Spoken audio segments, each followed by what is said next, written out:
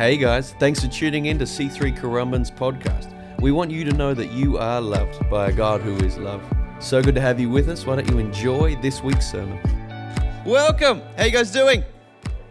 If we haven't had a chance to meet yet, my name is Dan. My wife Hannah and I get the honor of leading this incredible church. So good to have you here with us today, and it's just an absolutely beautiful and incredible season. I love autumn so much, and God has been doing some amazing things in our church and in our members. So good to have you guys here. Some quick updates over the last recent weeks. We've been taking up offerings towards the flood relief, and I just want to continue bragging on you guys because then it just keeps going up. We have more and more money to give away, which is incredible. So we are now at $10,000 that has come in that will purely be used for flood relief, which is great. So we're still talking to some churches down there how we can help members and people impacted. Pastor Graham has been helping us with the Nutra team, have been so amazing, and Ricky and Mark and the team there have been working with the guy and organizations to give things away. So we'll be partnering with that person as well who knows people who have lost things and insurance won't be covering it. Amen. So we'll be buying things for them and helping there. But I really want to thank you guys. Last week we had the honor and opportunity to talk on people over possessions. It's not a bad thing for Christians to be millionaires, but at the same time, we don't look to money as our God. It's never our God. Money's a tool we use to extend the kingdom of God. And so it's not about how much you have, it's about how much is gripping your heart. That's the fear, because there's a lot of people who don't have much who still have an idol of money in their heart. So we're going to continuously kill that idol of money in our heart and always be generous people. Amen? And it's such an amazing thing. This is a little bit impromptu. Renee, are you still back there on the computer? Thank you so much. Could you just put the QR code up one last time for something else? This week, now, there's been so much happening in the world. Today, zero pressure if you don't have the money right now. But what I want us to do now, just today, we're going to give to Ukraine. And so a member of our church, Marsha, is somewhere. She's on our welcome desk today. She's outside. She's from Ukraine, and it's been incredible. She has one of her best friends is a principal at a Christian school in Ukraine, and since the war began, or the fighting and tensions began, they have had to stop not only running the school, but most people in the village lost their work. And so this Christian school has been continuing to pay the teachers to look after the village, and they're getting village feeding hundreds and hundreds and hundreds of people because no one has work at the moment. And so we're going to be able to partner with them to some capacity soon. At the same time, Pastor Richard Green, he's, I don't know if you've heard of him, he's from C3 Ride in Sydney. An amazing, incredible guy. I could talk on Pastor Richard for ages, but in a nutshell, for our movement, he oversees the Middle East, North Africa, and Central Asia. So in 2016, I had the opportunity to go with him to Kazakhstan, and we ran a conference there for pastors and church leaders, which was amazing to meet about 400 of the pastors there. But then in 2017 or 18, I can't remember right now, but we had this incredible opportunity. Pastor Chris White, you've been here for 40 years. He said it was still one of the most powerful services he's ever been in. We had Pastor Anatoly, who is in Kazakhstan here with his wife Olga, and they were preaching and just incredible testimonies, and then they prayed for us in Russian, and it was just the power of the Holy Spirit was incredible. Now, right now, there's things we're streaming. One more time, can we say hi to all of our members online? I forgot to do it at the start. God bless you. Love you. Great to see you. Add a comment and say hello. Reach out to us. We want to get to know you better, and we want to connect with you in some way, shape, or form. Back to this situation over there. We can't say too much, but what's happening right now is Pastor Richard has flown from Sydney. He is in the Ukraine, I believe, at the moment. He was in Kazakhstan for a bit. But they are working with our C3 pastors and other pastors in the network. They have literally getting food and supply to where it needs to go. We'll say that. He's always like, don't say too much. But that's what we're allowed to say. So they are literally now getting food and supply to people that aren't able to do that. And so it's a beautiful, incredible thing. And we're going to be able to partner with them as well to some capacity. And so with that QR code, this is all on between you and what you are able to do at the moment. But I know you gave so generously last few weeks to the floods. Thank you. Any amount you can give on there, just put in the reference Ukraine. Spell it however you want. Ukraine. No, sorry. Put Ukraine, and once again, same thing. We'll make sure every cent gets to that relief in some way, shape, or form. Incredible things happening there. Can we pray for them? Wars have been happening for many, many, many years, okay? But what's beautiful in the midst of war is a prayer-empowered church that believes in miracles. And I remember when we were over there, we were like, what can we do? When we were in Kazakhstan, what can we do? What can we do? What can we? And we're thinking dollars. Like, what can we do? How can we help you? And they were like, get your members to pray for us. It's phenomenal. It's beautiful. Pastor Eric and Chris, you guys have been over Southeast Asia a bunch of times at different places. When they just know we're praying for them, they feel so blessed. So let's think of the churches in Ukraine, but also surrounding countries impacted by this. I'd love you to let faith rise in your heart right now. And let's pray. Holy Spirit, we thank you for our brothers and sisters over there. God, we thank you that you never, ever promised the absence of war or persecution, but what you promised is your presence and joy in the midst of it. You promised that you would open doors for the gospel to be shared in the midst of it. We thank you, God, that in Acts 8:1, when persecution hit the church, that's when the church spread and the gospel spread and salvation spread and miracles spread. So God, we pray that now any person being displaced in Jesus' name, you anoint them, that they get to talk about the gospel in a new place. And any person allowed to stay, strengthen them, Holy Spirit, be with them. I thank you for divine protection in Jesus' name, especially around our pastors and leaders that are there right now. Your hand is on them, Holy Spirit, keeping them safe. We thank you, God, just as you did for Peter in the prison, that you will blind certain people's eyes and you will open supernatural doors for the church to be protected and safe and for miracles to happen and your word to be preached. God, do what we cannot do. Strengthen your church, build your kingdom. We thank you so much that you are in control and you are good. In Jesus' mighty name we pray. Amen. Thank you, Lord. So if you didn't get a chance to give there and you would like to give, there's also FPOS out the back. Otherwise, you can transfer midweek. I'll leave that between you. But let's continue to be a generous church. Amen? Now, today is a bit different. Something that's been on my heart the last few years is just coming back to the actual meal of communion. Last year for Easter, the whole weekend, we preached on the table. And what does that mean? We looked at the Passover feast and what it meant to Jesus and the disciples doing it that night like Jews have done annually for 1,500 years before that. And what he still continued this meal. He's like, hey, church, I'm birthing a new church. However, still keep the meal. And so I just wanted to try something. It might not work out. It might be really weird. But what we're going to do today after the service is have a meal as communion. Is that cool? The team, Meryl and Chandel and Kim, have been making like soup all week. We've got sourdough. They've got these like big drink bottles filled with, it's like an organic cordial. And we've spread that around. And what we're going to do is have communion together. What I want to preach on today is the power of communion. Now there is some things circling in my head lately, like at the end of the services, we've been praying for each other. And so I'm just going to point out a simple thing with communion as well. Hey guys, it might be weird at the start, but if we highlight it and just push through the weirdness, there's power in it, okay? So there's going to be power in this moment. What we're going to do is this, if this is okay with you, because I'm going to preach on why we are trying this. We're going to first head on out, get a meal, sit down, and wait. We're going to wait for everyone to be seated.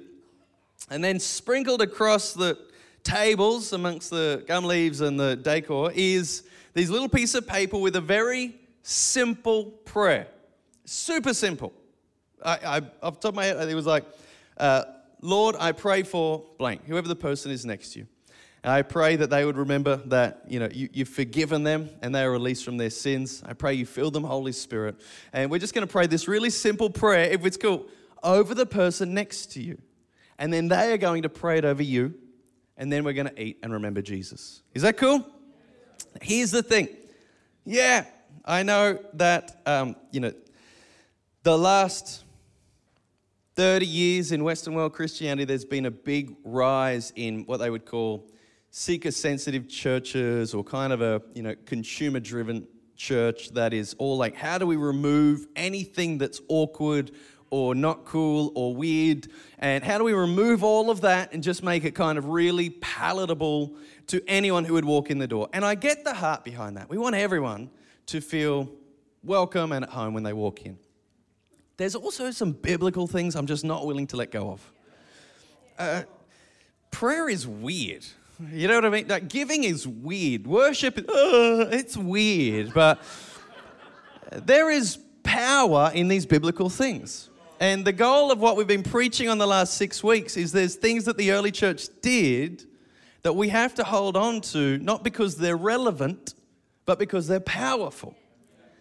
Without ragging anyone or going, off train, I believe that the church, Western world church, is not in a healthy position, predominantly in my opinion, because of an overemphasis on relevancy, trying to be relevant. And I think, cool, there's a space for that, and there's seasons and there's areas of that, but there's also, we've just got to accept, like, hey, hi non-Christian friend, we believe in an invisible God in the sky who came down and was brutally murdered, a Roman crucifixion, and now we live for him all of our life.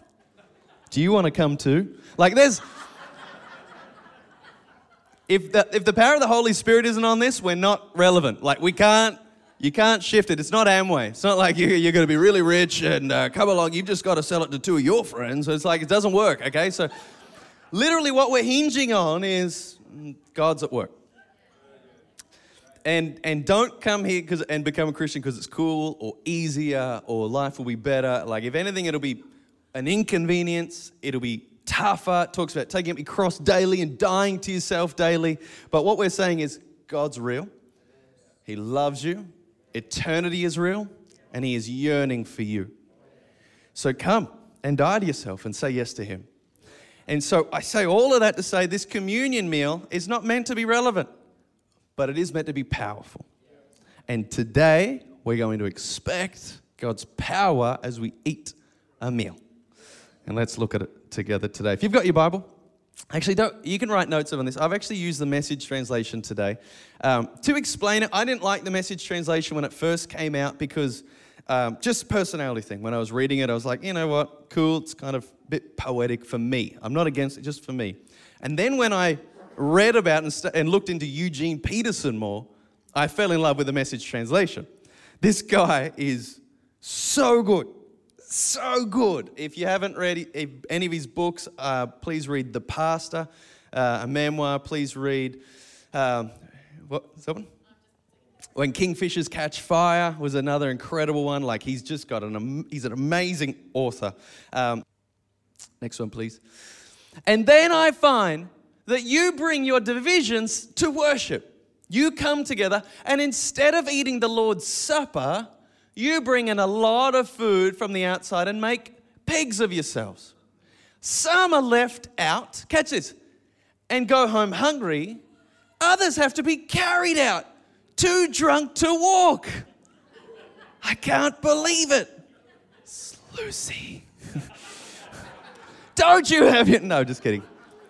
That was a joke.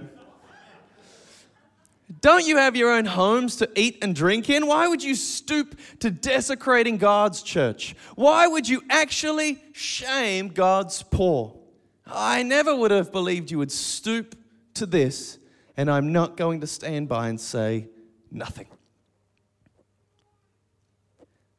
It's Greek for end. It actually is, but I think it's let me go over with you again exactly what goes on in the Lord's Supper and why it's so centrally important. How good is this? Paul's just reminding the church in Corinth the power and necessity of what we're about to do. So this is good. I received my instructions from the Master himself and passed them on to you. The Master, Jesus, on the night of his betrayal, took bread. Having given thanks, he broke it and said, "This is my body, broken for you. Do this to remember me." After supper, he did the same thing with the cup. "This cup is my blood, my new covenant with you. Each time you drink this cup, remember me." What you must solemnly realize is that every time you eat this bread And every time you drink this cup, you reenact in your words and actions the death of the Master. How powerful is this? This is what actually happens at communion. You will be drawn back to this meal again and again until the Master returns. You must never let familiarity breed contempt. Powerful. Anyone who eats the bread or drinks the cup of the Master irreverently is like part of the crowd that jeered and spit on him at his death. Is that the kind of remembrance you want to be a part of? Examine your motives, test your heart, come to this meal in holy awe. I love that. If you give no thought, or worse, don't care about the broken body of the Master when you eat and drink, you're running the risk of serious consequences. God, this is full on. That's why so many of you, even now, are listless and sick, and others have gone to an early grave. Whoa. Full on. If we get this straight now, we won't have to be straightened out later on. Better to be confronted by the Master now than to face a fiery confrontation later. Is anyone seeing why I felt it was important to try this, getting it right in this meal? So my friend, when you come together to the Lord's table after today, be reverent and courteous with one another. If you're so hungry that you can't wait to be served, go home and get a sandwich. Alan, you don't have to leave. Al, it's okay.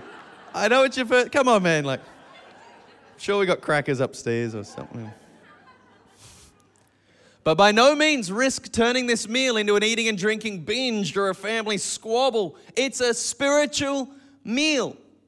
I love this. A love feast. The other things you asked about, I'll respond to in person when I make my next visit. I think that's all. No. Gonna have a timeout. Anyone got cut oranges like at soccer practice when you have half? Anyway, okay, sorry. When we bless the cup at the Lord's table, aren't we sharing in the blood of Christ? Oh, sorry, that is my first point. I looked at the reference. Yeah, cool. Thanks. I'll come back to that bit, Renee. Thank you so much. Let's pray. Jesus, we love you.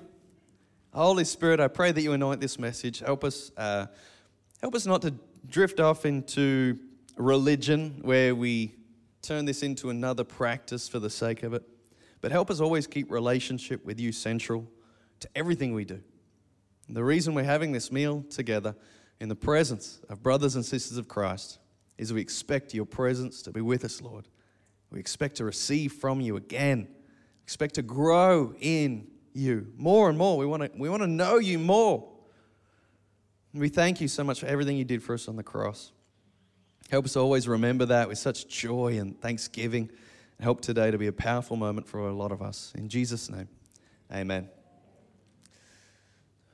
My intros the last few weeks have been like 20 minutes. All right, I'm going to streamline it. Anyway, all right, we got 15. Okay, so when it comes to, we're Protestants, right? Martin Luther, Great Reformation. The whole world was Catholic before him. What Catholic means is universal. And Martin Luther started the Great Reformation because no one knew the Bible. And he interpreted it into German, and he said, hey, I want to put the Bible in anyone's hands. He said, I want a peasant to know more about the Word of God than the Pope himself. And hence then, we're Protestants. And what we believe as Protestants is that there are two sacraments. Not having a go, any of the Catholics, you might have known more about this. You might have gone to a Catholic school or been raised Catholic. They believe there are 7 sacraments or sacred moments. We believe in 2 sacred things, water baptism and the Eucharist. The Eucharist is communion, the Lord's Supper. They're the only 2 sacraments we have. And what that means is very sacred things to us. We believe that they are sacraments because 2 things. Number 1, Jesus did them himself. He did baptism, was baptized, and then he also initiated communion. The other thing that we believe in that moment is God's very presence is there. We believe the very presence of God is at water baptism and communion. Now, when it comes to communion, the Catholics will believe in a word called transubstantiation. Anyone ever heard of that? There we go. What that means is in that moment, the bread literally becomes the flesh of Jesus. And the wine literally becomes the blood of Jesus. So that's why at the end, the guy doing communion, the father, has to finish the wine before he preaches.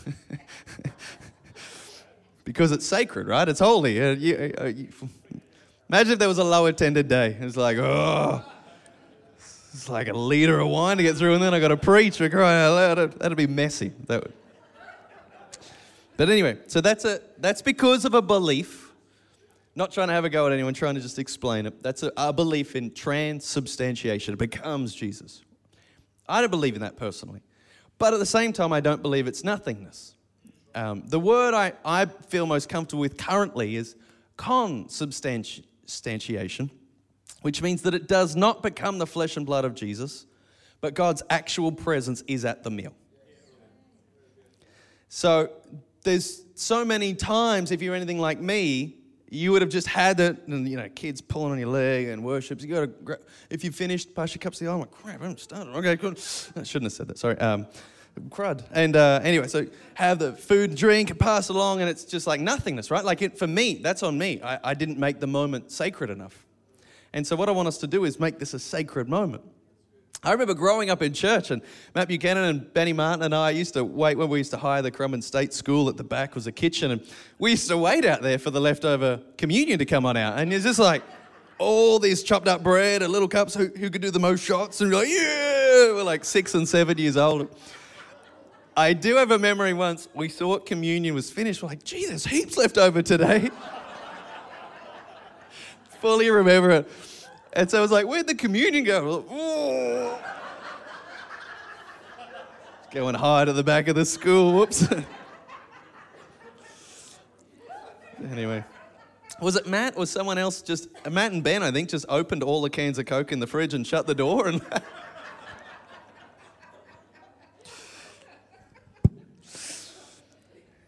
So communion, there's a reverence I didn't have for a long time, right?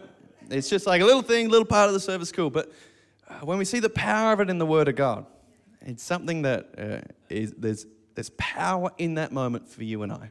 And something just to throw away as well. It's not in the notes, but it doesn't necessarily have to be limited to church. So I would love you, parents, from time to time, have communion at home and teach your kids about this. Have a moment as a married couple. Okay, let's not get weird, but at the same time, let's highlight things. If you're fighting a lot as a married couple, if there's this like spiritual warfare going on, I think Satan hates marriage because it's the only time in Scripture two become one flesh, right? He hates it. It's in the image of God. It's this powerful thing. So if there's a lot of attack against your marriage, why don't we stop? Do communion together. Pray for each other. Like, you've got to bring God into that situation, right? Anyway, if there's sickness, if your kids are always sick, have communion. Pray for them. Okay. It's not a parenting seminar, but these are things that need to happen. Bring the presence of God into your home. There's something that's special about communion. First thing I want us to catch today is that we have communion for a renewed reverence. First point, a reverence, rediscover a reverence of God. There's this awe moment about communion. I'm getting the picture that when you meet together, it brings out your worst side instead of your best. Examine your motives, test your heart, come to this meal in holy awe. Once again, it's not the actual flesh and blood of Jesus, but wow, God, you're here. Your presence is here. And thinking about, we spoke on this last year at Good Friday and Sunday, but the power of this moment, right? A very brief overview, if you're new to Christianity or you're not familiar with the Bible at all, is you might have heard of a guy called Moses, Old Testament. Anyway, long story short, all of God's people, the Israelites, ended up in Egypt. For a season, they had favor, and then they had too much favor. So Pharaoh made them slaves. 430 years they spent in Egypt. A lot of that time as slaves, just punished. It said then their cries landed on God. God heard their cries for help. Long story short, he sends Moses. Moses comes, let my people go. And, Pharaoh says no a bunch of times. So there's 10 plagues. There's frogs, there's gnats, there's locusts, there's hail, the blood in the Nile River, the cattle die, a bunch of things. But the last one, it's very intense, but it's what we call a type of Christ, a foreshadowing of Christ. And what it says is the 10th plague is that the firstborn son will die. And in that moment, God institutes something. He said, all of God's people, all the Israelites, what we want you to do is take a perfect lamb, perfect, spotless. It said in Exodus chapter 12, it'll say this has to be perfect. We want you to kill the lamb, prepare it, get it ready for a meal, but take its blood and put its blood on your doorpost. And when the Spirit, this is another topic for another time, when the angel of death comes through to kill the firstborn sons of the animals and humans, the livestock as well, the firstborn's going to die. When he sees the lamb's blood over you and your household, it will pass over you. Literally why the meal is called the Passover. So for the next 1,500 years, he's like, do this meal every single year. Exodus 12, we were talking a bit about it with Youth Friday. I think it's verse 14. He says, this is a celebration, this meal. This is a celebration. We're going to come to that at the end. But this Passover meal, and what happened every year was this lamb was cooked, bread was made, and there was wine.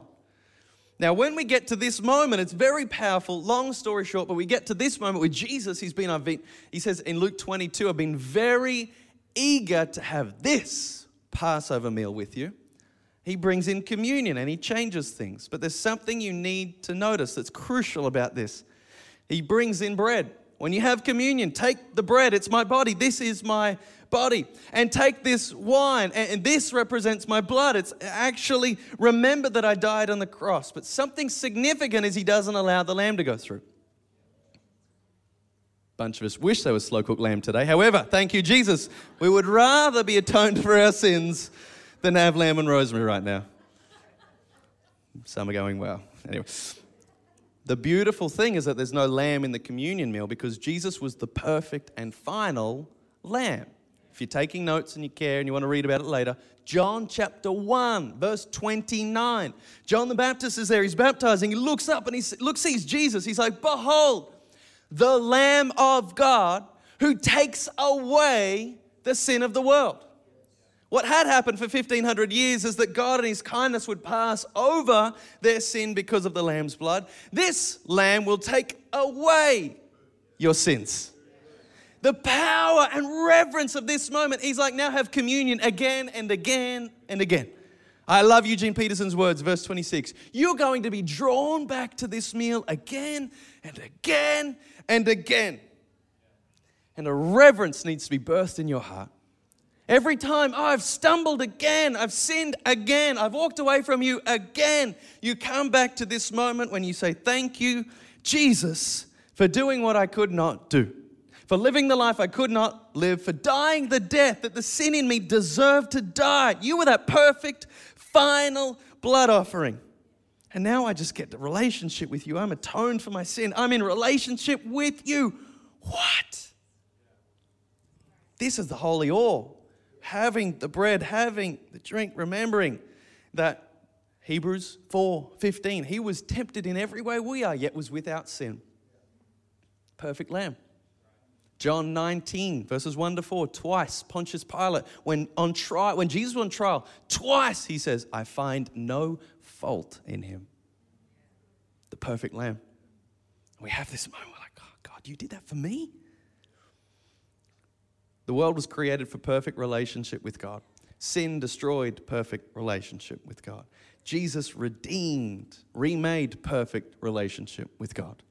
The Holy Spirit applied perfect relationship with God. When you're born of the Spirit, it says an identity and imputed righteousness of Christ. The Holy Spirit seals that on you, stamps it on you. Perfect relationship with God. Hear me now. Communion remembers that we have perfect relationship with God. Do you see the necessity of doing it? Regularly, stopping and being in this moment. Literally, we didn't even read out Acts 2 again. The preaching series was out Acts 2, 42 to 47, and it speaks about the breaking of bread, again, from the household to household, sharing a meal together. Remembering this moment is so crucial. Amen? We take communion to rediscover, now it's time. to rediscover a reverence. We take communion to renew our covenant with God and His church. Renew it. John, Mark, I'll read this, sorry. We'll get there. What you must solemnly realize is that every time you eat this bread, every time you drink this cup, you reenact in your words and actions the death of the Master. You'll be drawn back to this meal again and again until the Master returns. You must never let familiarity breed contempt. Do we have that John Mark quote, please? I love it. John Mark Hicks. When we eat and drink, we renew our covenant with God. We pledge ourselves to keep the covenant. It's a moment of rededication and recommitment. In the context of the worship experience, we voice our commitment to live worthy of the gospel. We vow to take up our cross and call Jesus Lord, follow Him into the world as obedient servants. The supper is the ritual moment when we renew the covenant vow we made in our baptism. I would argue, in my opinion, personal opinion, the Western church isn't in a very strong position, in my opinion. And I think I rarely hear or meet Christians who carry the weight of the covenant they made with God. A lot of Christians go to church for the wow factor or to be there, or they've got great friends, or they like this program, or they like this and that. I would love to see myself and more of us just continuously coming back to this covenant, vow, agreement we're in with God. Again and again and again. I'm not a Christian because I try to act better morally. I'm in a covenant relationship with the uncreated God because of the death of Jesus. We're renewing that vow again and again and again. If we could get now 1 Corinthians 10:16 up, please. Thank you so much, Renee. Read this beautiful verse. It says, when we bless the cup of the Lord's table, aren't we sharing in the blood of Christ? And when we break the bread, aren't we sharing in the body of Christ? Can we keep that there for a little bit? Both of the times they're sharing. Aren't we sharing in the blood and aren't we sharing in the body? Both of those times, it's this Greek word, koinonia. Has anyone ever heard of that term? Most of the time in the New Testament, it's used 16 times. Most of the times it's used for this. Fellowship, unity, oneness. When we bless the cup of the Lord's table, aren't we having fellowship with the blood of Christ? Aren't we one? Aren't we in covenant? And when we break the bread, aren't we in covenant, koinonia, fellowship in the body of Christ? See the depth and the reverence here? He's saying you need to be in relationship with God and the work He's done for you and His people. We see it again. For time's sake, I'll jump into 1 John, please, chapter 1. We're about to start a 6-month preaching series on 1 John. It's going to be a lot of fun. But I'm just going to jump ahead for this bit quickly. So we are lying if we say we have fellowship, koinonia, with God, but go on living in spiritual darkness. We're not practicing the truth. But if we are living in the light, as God is in the light, then we have fellowship, koinonia, with each other. And the blood of Jesus, His Son, cleanses us from all sin. Can we keep that there for a second as well? If we have fellowship with God, it changes how we live. And if we've been changed how we live, if we walk in the light as God has called us to be in light, then we're in fellowship with each other. So it's literally saying if you're still out here in darkness, a couple of things. Number one, you don't have fellowship with God. Number two, you don't have fellowship with His church. But when you step over here into God's light, as God is in the light, and I'm living this way, I have fellowship with God and His church. That's covenant. See what I'm saying now? This, what I'm about to say, can slip into works-based or, pressure or sound manipulating, but I don't mean it like that. But hear me now. A lot of us need to be in church week in, week out, not so much for what we can get, but for who else we can help. I've got to be honest, when someone comes like, I'm leaving the church up the road because they haven't entertained me, because they haven't done this for me, because they haven't done that, I'm always like, did you do that for the church? Like a win for me is actually go back and help them. They need you. But I understand when some people feel displaced and they want to find a new home. That's different. What I want us to see is when we're in covenant with each other, I'm not going to church because it's perfect. I'm going to church because they're brothers and sisters, as family. I've preached on how wonderful, yet to a degree, awkward, some family Christmases are for me with Hen's extended family.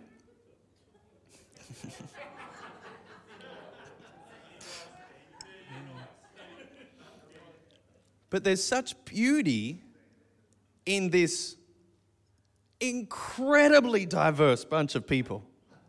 So different. I've got to be honest. I'm not being insulting, right? I'm not insulting anyone. What I'm saying is they are... Just go with... Stop saying I'm in trouble. I'm not in trouble. Here we go now. Come on. Get out of your system. We'll get back on track. There we go. There is so much beauty in... that you look at these group of people and you're like, if it wasn't for bloodline or marriage, like you guys probably wouldn't hang out, right? I think there's power in it. The goal of Sozo Group when we started was not a bunch of people the same age hanging out. It was the goal of Sozo Group when we started was seeing a bunch of people that a non-Christian would look at and like, why are they friends? Jesus.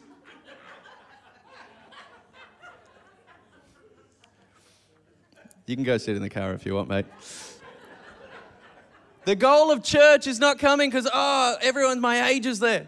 I've got a whole bunch of other parents whose kids are my age as well. They're in the same interests. They do the same sports on Saturday. Listen to the same music. We shop at the same place. We eat at the same cafes. Yes, I've found my body of Christ. The goal is covenant in a local body. The goal is fellowship. And when you're in fellowship and relationship, it kills consumerism quick, really quick. Because suddenly I'm not rocking up going, what's good for me here? It's going, how can I help? And that person's sitting by themselves. Can I go sit next to them? That person looks down today. Can I go pray with them? That person's sitting by themselves at communion. I want to share a meal with them. See the difference in koinonia than consumerism? There's fellowship, and there's beauty because of covenant, church. I want you to catch that. Because of covenant. When you come here, I'm not asking this from the first moment you walk in, but what I am saying is the moment you call this home, like if you call this home, I pray you see yourself in covenant relationship with the people you're sitting next to. Once this is home, you're there for each other. Text each other, call each other, encourage each other, be there for each other. Because we're a body, amen? And there's incredible beauty and power in that. I'm going over time, I'll jump to this. So that we take communion to renew covenant with God and his people. The final thing, we take communion to rejoice. I'll skim through this one for time's sake. But by no means risk turning this meal into an eating and drinking binge or a family squabble. It's a spiritual meal, catch this bit, a love feast. Now in Jude, it's one chapter long. It's a strange book. There's a bunch of strange verses in there about Satan and Michael fighting for the body of Moses and all these things we never read about in the rest of Scripture. But anyway, here we are. In Jude verse 12, it literally refers to communion. It's the only time in the New Testament as a love feast or an agape feast. The love of God, agape. That selfless, other people focused love. It calls communion the love feast. Now, it's the only time it's used in the New Testament. However, in the first 300 years, it's very present in the church's writings, in the early church's writings. This reference of a love feast, a God love, an agape feast. I find that the most beautiful thing. Because now when we come into this time, not only, I don't want us to walk out like all somber and scared, like, I've got to come with this holy awe. Yes, but a celebration. Like, the balance you should have with God in prayer, in my opinion, is both awe, wonder, and joy. In worship, I'm both like, whoa, and thank you. When we come to communion, I want us to be an awe in this moment. I want us to stop. I want us to think about this, but I also want it to be a celebration of everything Jesus has done for us, okay? So we're going to finish in a moment. And what I would love is that as we head outside, grab a seat. Let's fill all the tables and chairs and just wait. And when your table is full, there's going to be some of the prayers written around. They're just the same prayer. But I'd love for you to feel confident enough. Prayer scares some people, and it shouldn't. That's why I wrote it down even, to start there. Just pray this simple prayer of the person next to you and allow them to pray for you. With their family or not, I think it's going to be a really powerful moment when we pray for each other. If you need to leave, that is fine. If you don't feel comfortable or you need to leave, that is totally cool. But I'd love as many people as possible to stick around. Free lunch. Let's do communion together, church. Let's have a meal. Let's be together, amen? And we stop. After you've prayed, I want you to eat. And I want you to drink. And I want you to reflect on what Jesus has done for you. Okay? I'll pray for you and then we'll head on out. Jesus, we love you. Lord, we thank you so much for your goodness, for your power, for your grace, for your mercy. Holy Spirit, I thank you so much that as we take this communion meal now, remind us of the reverence, the awe of what you've done for us, Lord. Remind us as we renew the covenant with you and with your church, help us to see that wonder and help us to rejoice as well, Lord, that you're a good God. You're for us. You love us. In your wonderful name we pray. Amen.